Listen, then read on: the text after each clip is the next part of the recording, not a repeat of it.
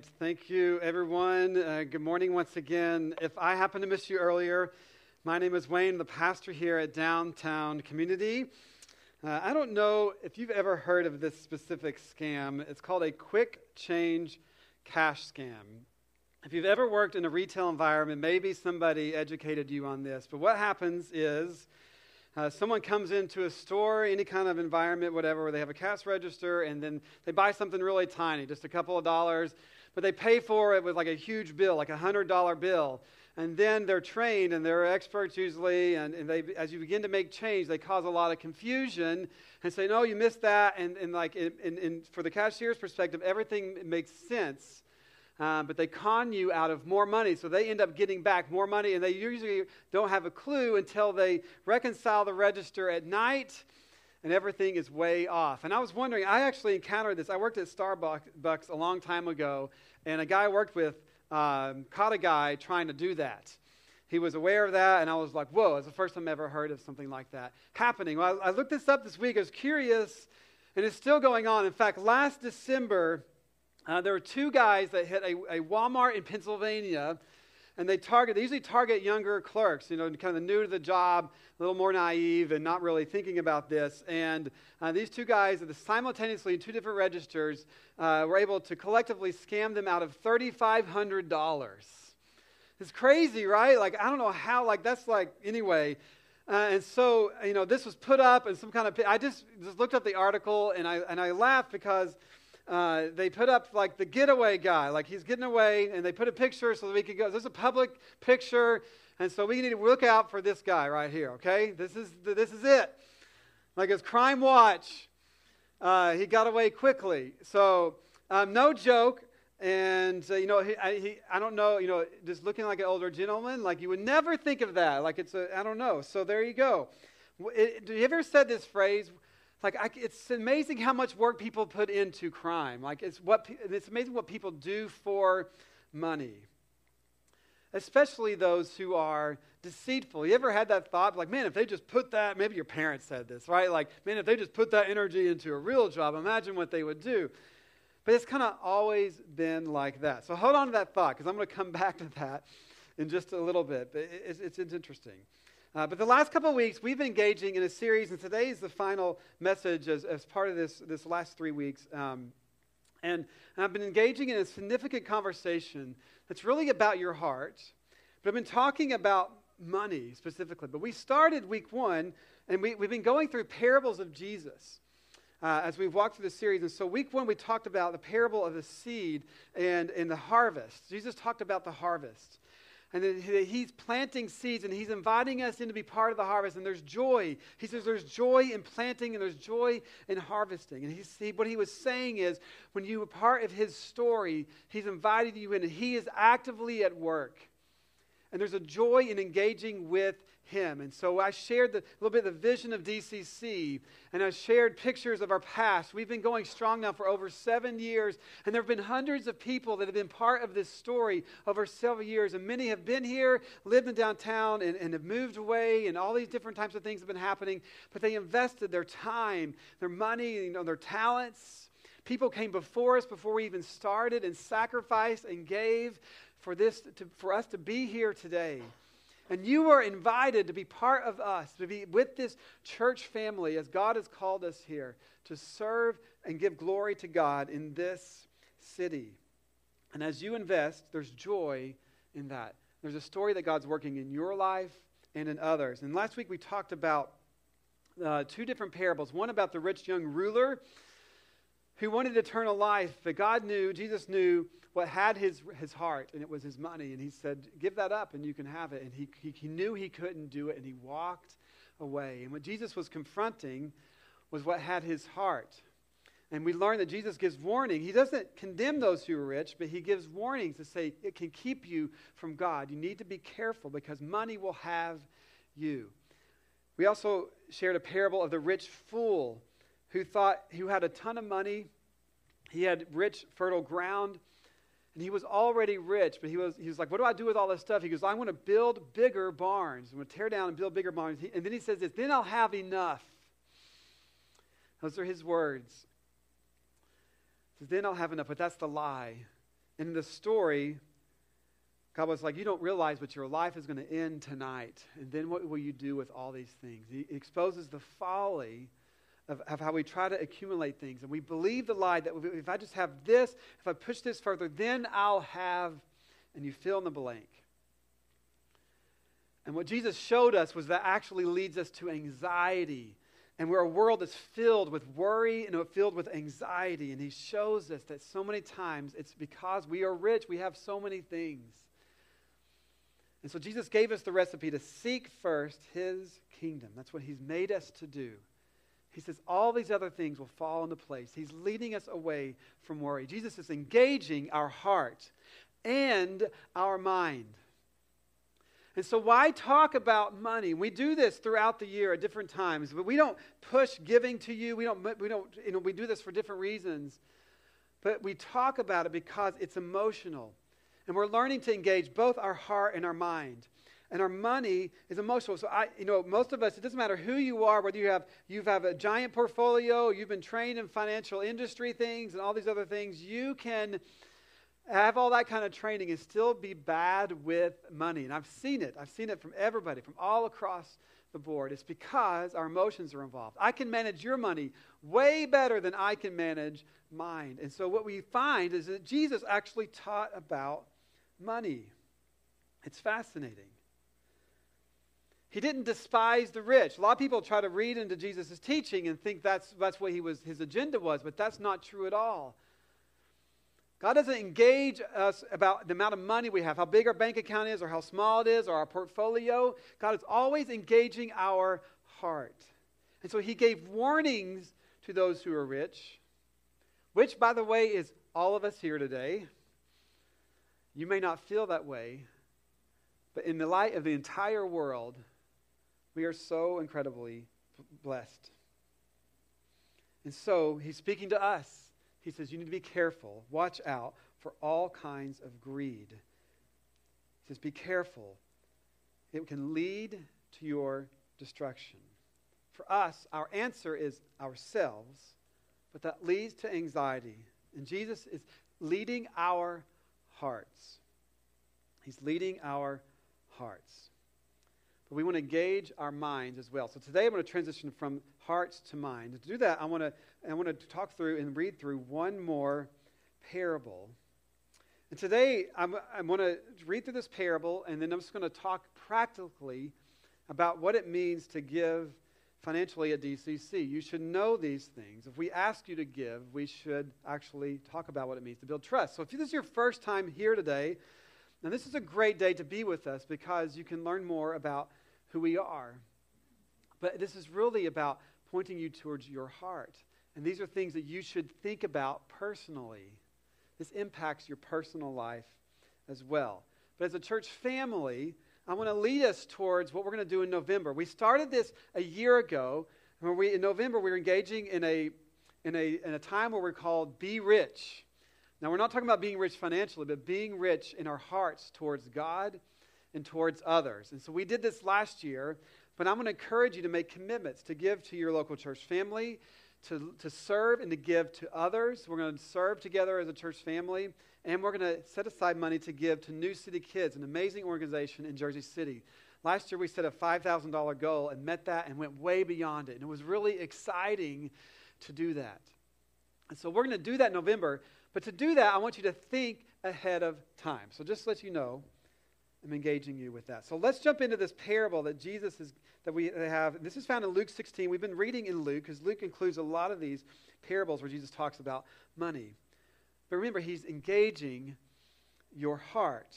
Now, this is a fascinating parable. Really an illustration is what a parable is. It's an illustration to help us understand deep principles about our life. And so this is a fascinating one because it's so different than what you would ever think Jesus would do. Okay, here we go. So this is found in Luke 16. It says, Jesus told his disciples, there was a rich man whose manager was accused of wasting his possessions. All right, so this scenario is happening. He's calling him into his office, about to get the axe. So he called him in and asked him, what is this I hear about you? Give an account of your management because you cannot be manager any longer. All right, hopefully this is no flashbacks for you. You know, we've all had, maybe, not all, but if you've ever had that conversation, that's no fun. But anyway, so this is interesting. The story turns. It says, the manager said to himself, if we're watching a TV show, the bubble goes up, right? What should I do now? My master is taking away my job. I'm not strong enough to dig, and I'm ashamed to beg.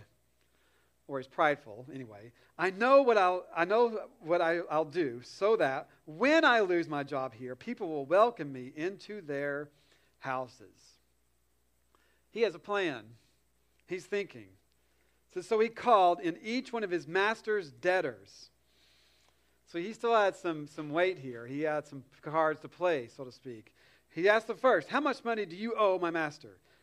And the person says, 900 gallons of olive oil. That's a lot, by the way. And so the manager told him, he says, take your bill, sit down quickly, and make it 450. So he slashes it in half. Then he asked the second, how much do you owe? 1,000 bushels of wheat, he replied. I have no idea how much that is. It sounds like a lot, okay? He told him, take your bill and make it 800. He didn't give him half off anyway. Then the master commended. Okay, so he did all this, right? He starts cutting. He's gaining favor and creating opportunities for himself. And the master sees him do all this, all right? So the master commended the dishonest manager because he had acted shrewdly. Interesting, right? And then here's what Jesus begins to say. He begins to teach us out of this. He says, for the people of this world are more shrewd in dealing with their own kind than are the people of the light. If you ever read this parable, it's kind of hard to interpret. But Jesus, this part's not too bad. But Jesus is saying, listen, people who don't believe in God and are just engaging in worldly matters, like they work hard at figuring this out. They are more shrewd than usually people who are religious, who believe in God and are pursuing Him. And so then Jesus continues. He says, here's the lesson. Use your worldly resources, the stuff that's your job and the things that you do, to benefit others and make friends. He's basically saying you need to begin to take the same mindset. You need to learn from the world around you. He's not saying be dishonest, by the way. He says, then when your possessions are gone, they will welcome you into an eternal home. And it's really, really important, powerful words that Jesus is saying to us. Jesus is always connecting what happens, what we do in our life, to eternity. He's directing our hearts. So Jesus does not commend the man's deceit. He pointedly calls him dishonest. Okay? So it's clear that this is wrong. But the illustration shows that even the most wicked sons of the world, so to speak, are shrewd enough to provide for themselves against coming evil. So he had cards to play. He had an out. He was thinking about it. And Jesus is saying, listen, as children of light, we should be just as intent and thoughtful about what we're doing. We should be better at being shrewd. It's a weird way to say that. Because we are investing in an eternal outcome.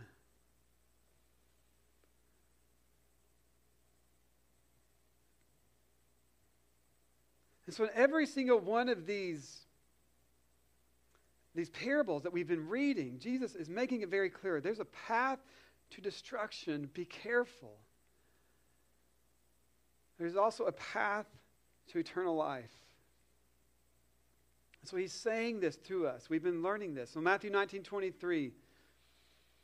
These are other words of Jesus in different places. Jesus said to his disciples, truly I tell you, it is hard for someone who is rich to enter the kingdom of heaven.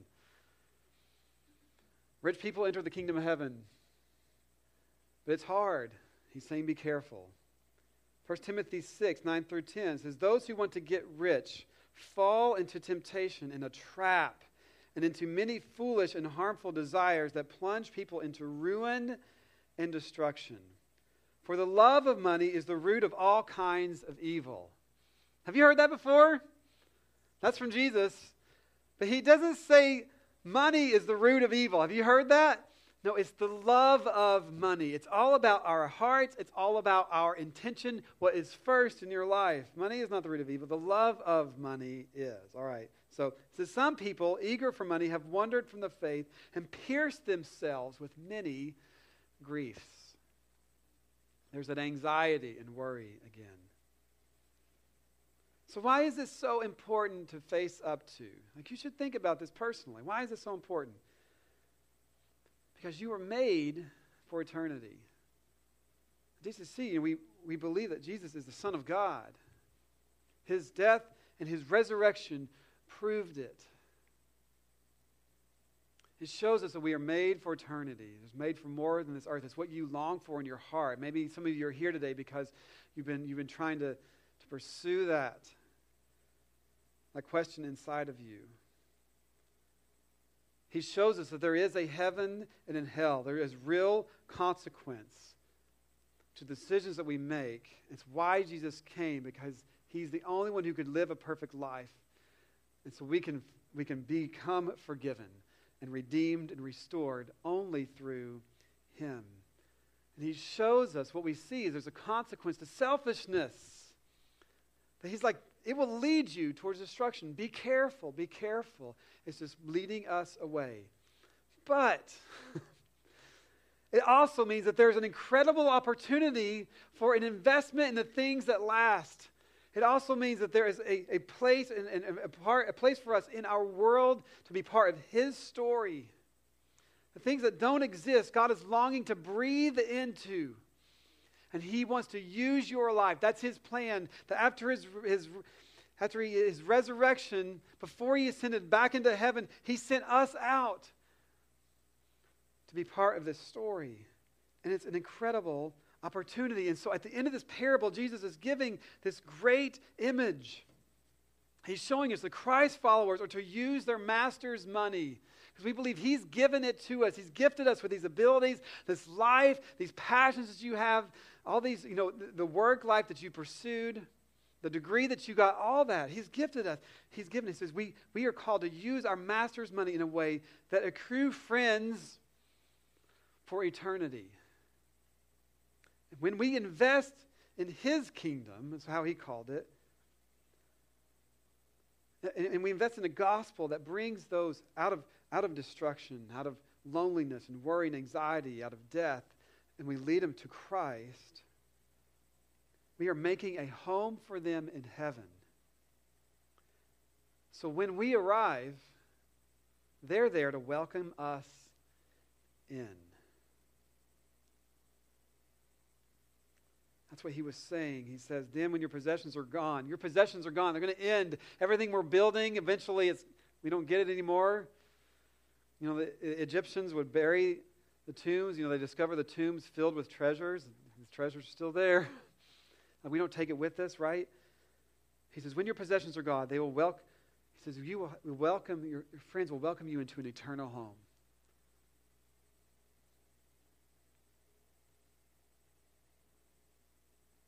When we arrive, it's like the welcoming party.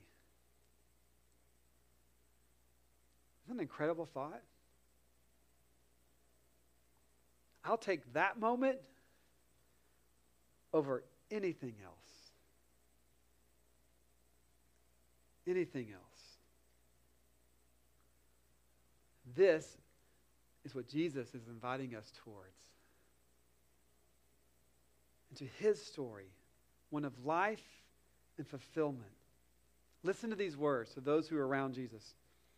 There's two places in Ephesians. Ephesians 1:18 says, I pray that the eyes of your heart may be enlightened in order that you may know the hope to which he has called you, the riches of his glorious inheritance in his holy people. In Ephesians 3:19, there's this prayer. It says, I want you to know this love that surpasses knowledge, so that you may be filled, there's that word, filled to the measure of all the fullness of God. And then Jesus himself, he says, this is found in John 10:10, he says, the thief comes only to steal, kill, and destroy. I have come that they may have life and have it to the full.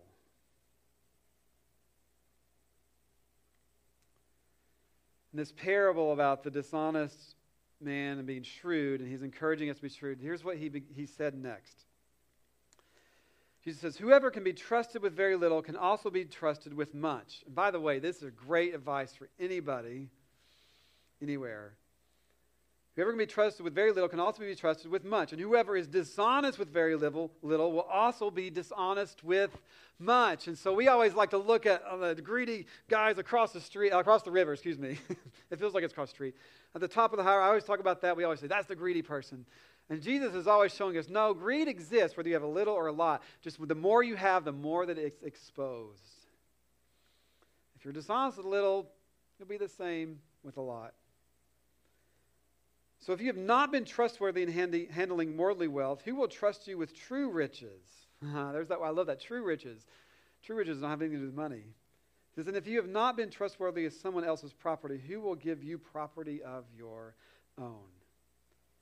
And he says, no one can serve two masters. Either you will hate the one and love the other, or you will be devoted to the one and despise the other. You cannot serve both God and money.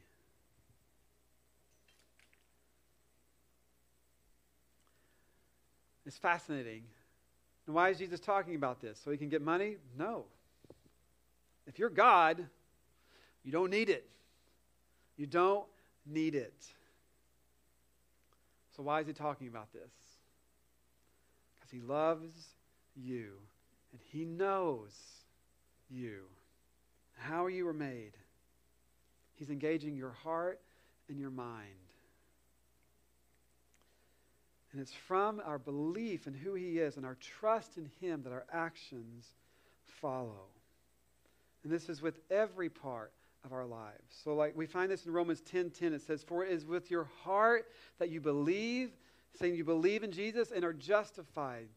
You are made right in his eyes out of our belief in him. It says, and it is with your mouth that you profess your faith and are saved. Our belief leads to our profession of who he is in our lives. What comes from our heart leads to our actions. It's fascinating. This was brought to my attention in the last week or so. Several years ago, I taught on the rich fool, the parable of the rich fool who said, I want to build bigger barns, and then they don't have enough. And she was in our dinner group that week, and she said, this is me. Like, just reading that, Jesus' words spoke profoundly to her. She had grown up poor.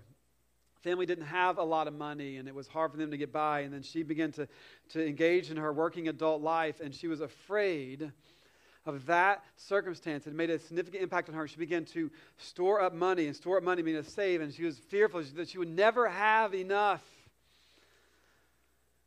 And that very week, her fear and anxiety, she could see it, that it had a hold on her. The money led to that. And that week, she paid off all her debt. She was worried. She wanted to make sure she had enough in saving. And she just began to be set free. She's like, I can trust God. And she paid off all her debt that week. And began to trust God financially, make different decisions, and walk away from that. It's incredible as we are learning in Jesus' words how transformational it can be. Now, some of you are like, wow, that's a lot of money. Say, like, you may not be able to do that, but many of us will never be out of debt until we learn to give, because money has a hold in your heart, and it's probably one of the reasons why you are in debt. It's been proven. It's been proven. So Jesus is engaging us in this way. So then what does it look like to serve God and not serve money? So I just want to end on a practical teaching on financial giving. I kind of go through what God has said in the Scriptures, what he asks us to do, all right? And then I want to challenge you to take action. And I'll give you a heads up. You decide. You decide.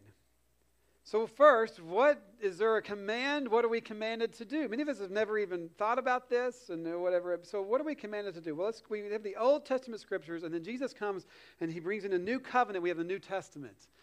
And so there are things under the old covenant that were specifically commanded to the nation of Israel at the time. And Jesus was learning and showing them, you can trust me and I will lead you to life. And so what does he show them? The Old Testament covenant was through three major things. One was the Sabbath. And this is all connected. Our time, everything, our lives. A Sabbath is a 1 day of rest. And it was very strict. They had to stop work entirely. And he made it for them. And they got a little weird with it. But Sabbath is 1 day of rest. No work. And that was scary then because there was no refrigeration, okay? It's a lot different ballgame. And they learned to trust God. And then they are commanded to a tithe, which was 10% of their first fruits of everything that they made. Everything, they would set aside 10% of it and give it to God. So they would live on 90%. So if it was crops or an exchange of money or whatever it was. And then there's the law of gleaning, which is you don't consume everything. You don't farm your entire field, which is the analogy used. You would leave stuff down. So for those who were poor, people who were foreigners, who were traveling through, there was always something left over. And so if it was something in our own world, you don't consume every job opportunity, every sale. There's people maybe underneath you in your company that get some of that as well. We don't consume everything. And Jesus showed them, he promised them that when you leave things, God is actually working in that. And these are great promises. And you can live those out and experience kind of how God made the world work. But you are not necessarily in the Old Testament, what we call covenant with God, to do this in the New Testament. But these are incredible principles. So Jesus came to fully fulfill that law in himself. We are justified by him alone. And so he gave his all. And for me, my response is to give him my everything. I don't give 100%. That's not what I'm saying. But it's my heart's attitude towards him. I die to myself out of his examples, less of me and more of him. So it's out of the attitudes of our hearts that we engage these areas of our lives. So as Christ followers, that's what he's asked us to do. And so there are commands that Jesus has given us. So listen to this one. This is found in Matthew 22. It says, Jesus replied, love the Lord your God with all your heart, with all your soul, with all your mind. This is the first and greatest commandment. And the second is like this. Love your neighbor as yourself. All the law and the prophets hang on these two commandments. And so he's saying we love God. We have a vertical relationship. We love others. This is what he's called us to do. This is both outward-focused actions. And the more that we engage life that way, we are actually fulfilled inwardly. And so Jesus says, love God and love others. And we learn to live our lives in that way. And so we should have a plan, I believe, for giving to God and giving to others. Jesus was always showing us we should be intentional and have a plan. We want to be rich towards God, how Jesus put it. 2 Corinthians 9, 6-8 says this, remember this, a farmer who plants only a few seeds will get a small crop. But the one who plants generously will get a generous crop. You must each decide in your heart how much to give. So here's the commandment that we see in teaching in Scriptures. You must each decide in your heart. That's key. I actually left it out. In your heart, how much to give. And don't give reluctantly in response to pressure. That's not a good way to give. He says, for God loves a person who gives cheerfully, willingly. He says, and God will generously provide all that you need. Then you will always have everything you need and plenty left over to share with others. This does not mean that you will get rich. You plant a lot of seeds, you get a generous crop. A lot of people love to find ways that they're going to get rich. I've been giving to God for years and years and years, and I'm not exceedingly wealthy. Now, I just said everybody here is rich, so it's true. But that's not what it means. It's not what it means. But God says He provides. And we decide. So what do we do? I've said it like 3 times now, but you decide. When it comes to giving, you decide. And what I encourage, when I've been taught, is to pick percentage giving. You think, okay, you need to think about what you do. Usually how we give is we pay everything, we buy all the things for ourselves, and at the end of the month, if I have a little bit left over, then I'll give that to God. It's kind of the opposite of what we want to do. But you want to think about it and do percentage giving. Have you never gave before? That sounds incredibly hard. Well, start somewhere and then take steps from there. God wants you to learn how to trust Him. You may need financial classes. We're partnering with our sister church in Hoboken to provide these. We're going to be starting financial classes in January. And you may find this fall that you need that. I think everybody should do it at least once, no matter where you're at in your journey. I teach my kids this, and I follow these principles myself. I would never ask you to do anything that I don't do my own, but I teach my kids to save 10%. So we give them money to spend on themselves, but we teach them, and they're going to one day decide this for themselves, but we even do jars so they can visually see it. They have a jar to save 10%. And so if we give them $10, we started young, we give them $10. It's really easy to do. We give them all ones, and then they save 20%, and then they have 70% to spend, which a little kid is like, great.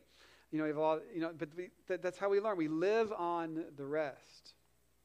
Some of you are like, I could never do that. Like 70% is not, that's the challenge.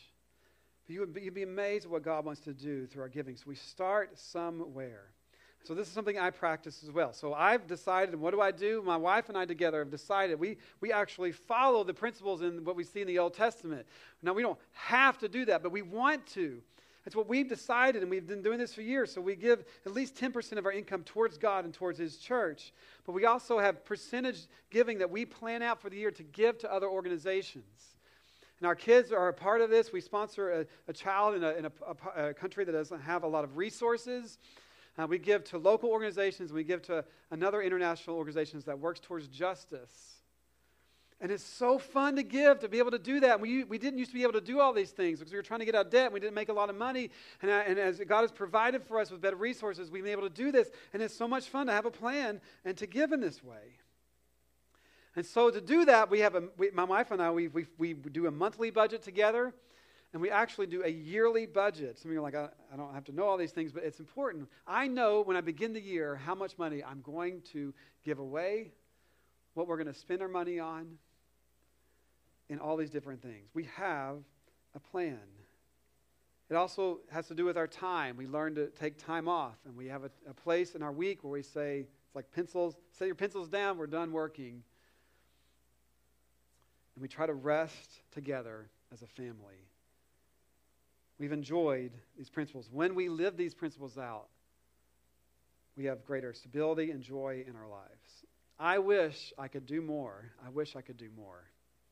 But Erin has been teaching me. She's like, you can by teaching others to live this way.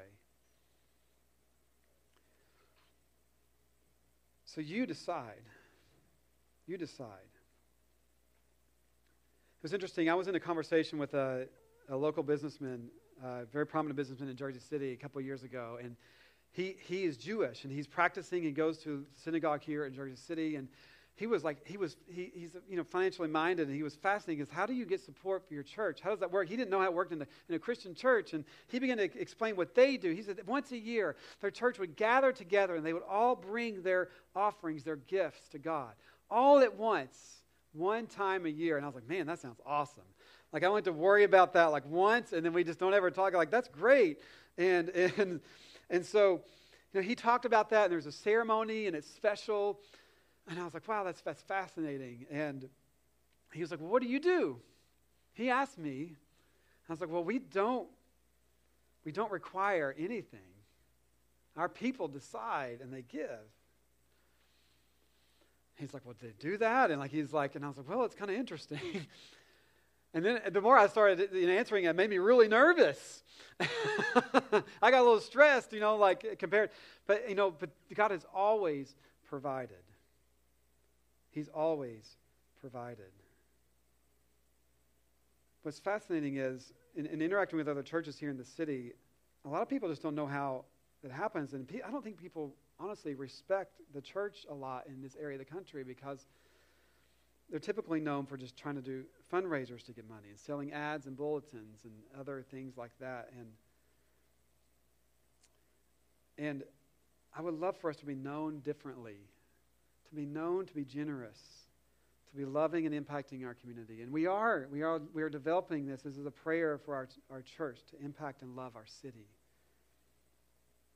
That's my prayer. So the way we approach money is very different, and I want to quickly go through these things. We leave it to you and to God. But we know that other churches have used this subject and have kind of pushed it on people and created crises, and you've got to do this. And when that's happened, a lot of times you leave that church. You won't stay there long term. So we don't talk about it and push it. And that removes a barrier.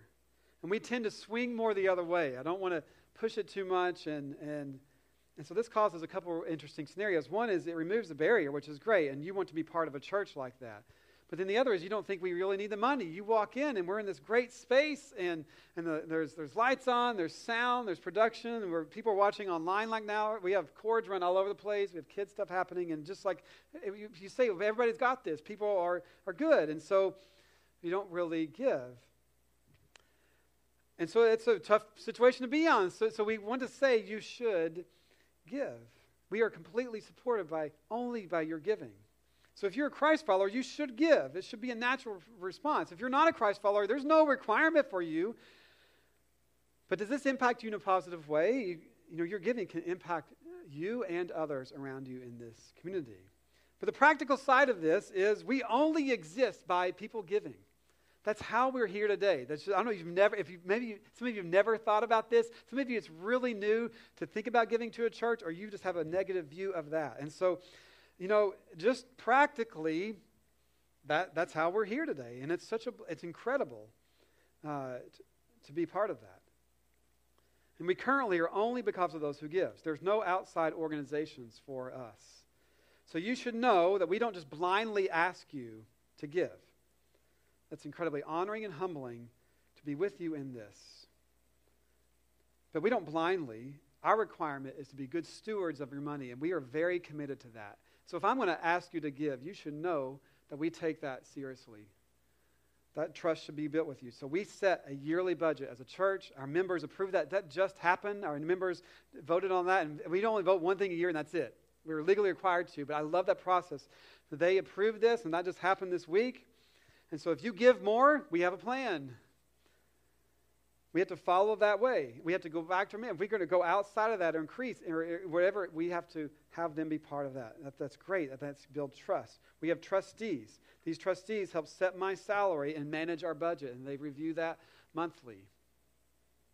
You give more, I don't get to say, hey, I get more money. That doesn't happen that way. We have a great process for that to happen. We have strict procedures around how we collect and handle money. We take that very seriously. We pay a professional accountant to weekly keep a track of our books. Every dollar we spend and deposit that is made is matched and accounted for with receipts. Every one.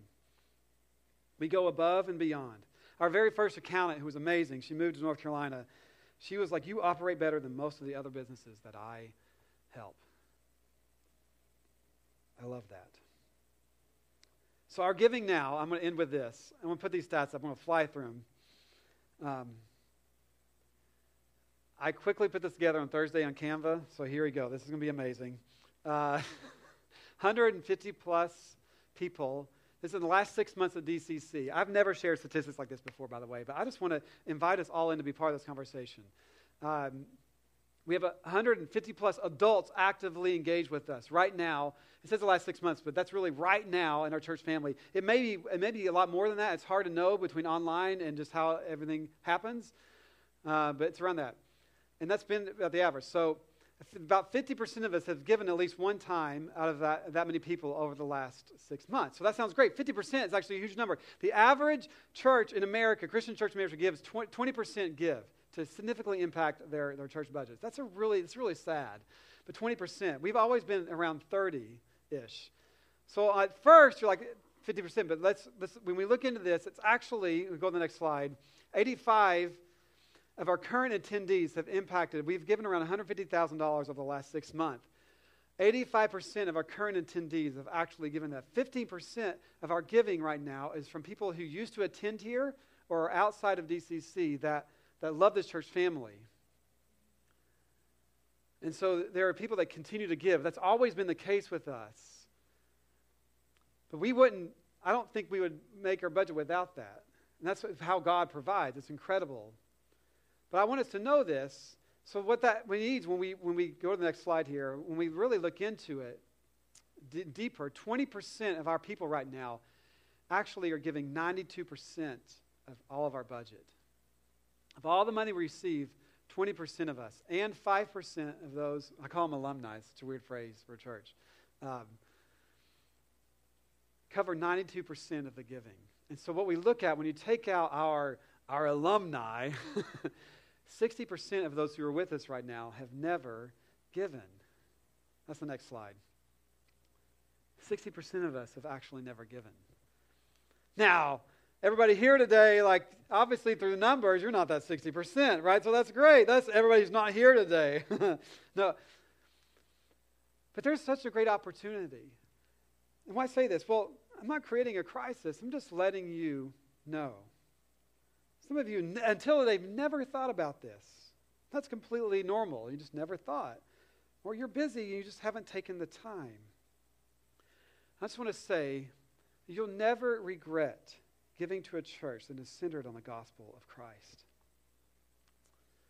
The truth is, we're under budget. We can put this next slide up, and then we'll pray soon. But coming out of the pandemic, we hit $220,000 budget, and our expenses were way lower, so that helped. And then last year, we grew to $275,000. That was such a gift to see that happen. And this year, we just planned a $310,000 budget. But honestly, we need to be at least at $350,000 to engage downtown. Our rent is high, and salaries are not where they should be, all this other stuff. My goal, our first step, is to be at this ministry minimum. A healthy budget, I believe, we need to be at $450,000. I believe, and this next slide shows this, that if 50% of us gave 4%, we would immediately be there. And what happens is, when we begin to fund at this level, we add staff, we begin to fully fund ministry, we leave things on the table, we begin to engage our city in a much different way. We love better with one another. But then we also know that you are impacted. A couple of things to know. I just want you to know this. I just want you to know this.